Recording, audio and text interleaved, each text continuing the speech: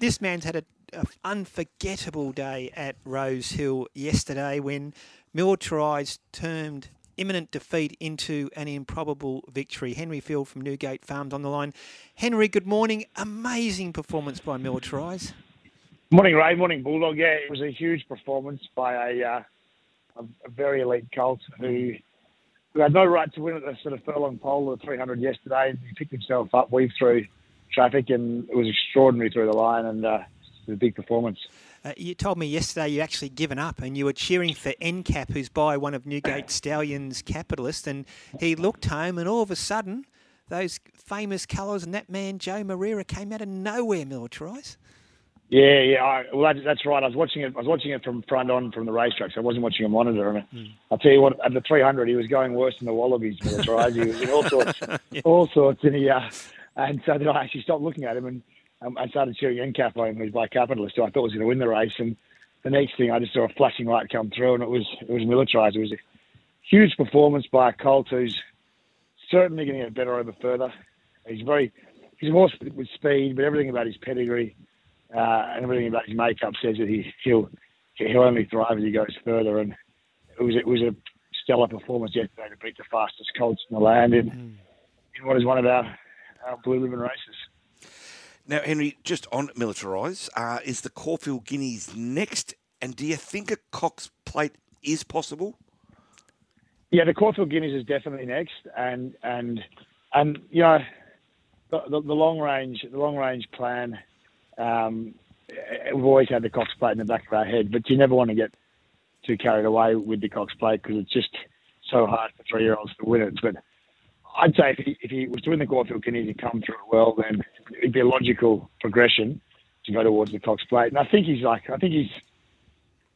talented, this horse, and he's so tough and he's versatile. He can handle any sort of ground. He can be tractable. He can sit off them. He's got the right profile. It's a long way to go, but he's got the right profile to be a horse that's worthwhile putting on that path. Yeah, exactly. Masterstroke by Chris Waller to put the blinkers on yesterday, but I dare say as you go up in trip, the blinkers will come off again, Henry? Yeah, I don't know. He was tossing up and down. He was tossing up whether to put the blinkers on yesterday. And it's interesting, to Chris's credit, he trialled like a lot of Chris's horse can, where he was at the back and didn't trial to the eye like he was going that well. But Chris was uber confident. The horse was humming, and he was probably a very smart play putting the blinkers on. Obviously, Joe rode the horse. He gets on with the horse so well, and it was Chris he's obviously the leading trainer in Sydney for a reason. He's a thinker, he's a deep thinker, and the thought that he put into yesterday's execution was really a real credit to him. So it's very exciting, and I think he's a really special colt to be involved with. Like, he's had 6 starts, he's won 3 Group 1s. He got put through the rail in the slipper, and he won on debut as a 2-year-old. So his record's pretty much flawless. Yeah, absolutely outstanding colt, and how often we see Chris Waller get those little things right on the big day. Also, Henry, you're in the ownership of Osmosis. We had Bjorn Baker on earlier. He was outstanding in the Heritage Stakes. Talk about an exciting 3-year-old. I know he's not at the level that Militarize is yet, but I reckon he'll get there pretty quickly. Yeah, he's very, very good, very good, and Bjorn's done a great job with Osmosis. He's never been beaten Osmosis. Every barrier trial, every race. Exactly. 4 trials, 3 races. 7 times he's competed. He's won every single time. And to be fair to Bjorn, he left. He went into yesterday's race with a fair bit up his sleeve. He came off one, even though it was a winning trial, quite a soft trial. And he actually profiles up quite a lot like he did last year going into the Everest, if we can get a slot for him. Like, he's a progressive 3-year-old. His ratings keep increasing race on race. He's untapped. He goes down in weight. He can sit up on speed. He's got a lot of pluses. And I would say that if we're fortunate enough to get an Everest slot as a group, that we will certainly be trying to get one. And I think that's the way Bjorn wants to go. And we're very fortunate with the ownership group, the Derby Racing ownership group, that they were good enough to entrust us with coming into the colt and his stud career when he finishes racing, and we're very, I suppose we're very lucky to be involved with his colt because he's certainly, I've never seen beyond a long time. I've never seen him so excited about a horse ever. And nervous, Henry. He was nervous in the build-up. So. Yeah, it really was, and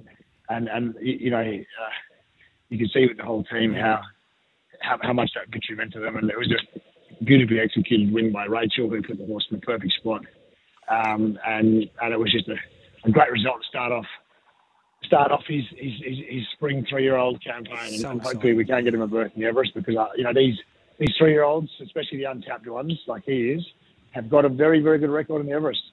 Yeah, exactly. Yeah. So. Henry, I hear through the grapevine you're a footy fan. I assume you are. If you are, got a tip for the grand final? Oh, geez, I tell you what, I just can't wait. I just can't wait to sit back and watch it and just enjoy the day.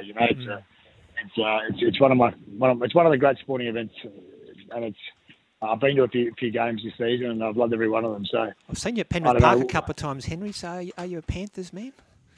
Well, I've been kind of invited out to the Panthers game a couple of times by the alums who sponsor the Panthers, and geez, they're great hosts. And I went and got an XXL Panthers jersey the last time I was out there, and I couldn't even put it on, so I was a bit embarrassed.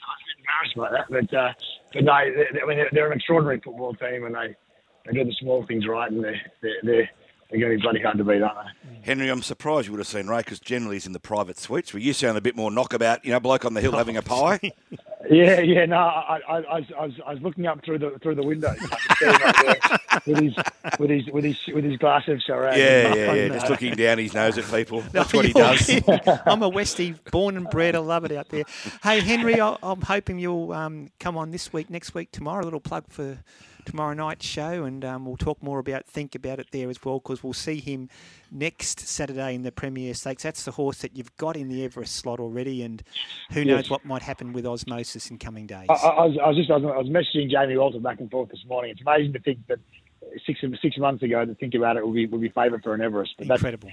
It's such an exciting race. There's so many moving parts, and looking forward to being on the show tomorrow night, right? Exactly. Thank you so much, Henry. Congratulations on yesterday. We'll talk again tomorrow, and thanks for joining us on a Sunday morning. Anytime. Cheers, guys. Thanks.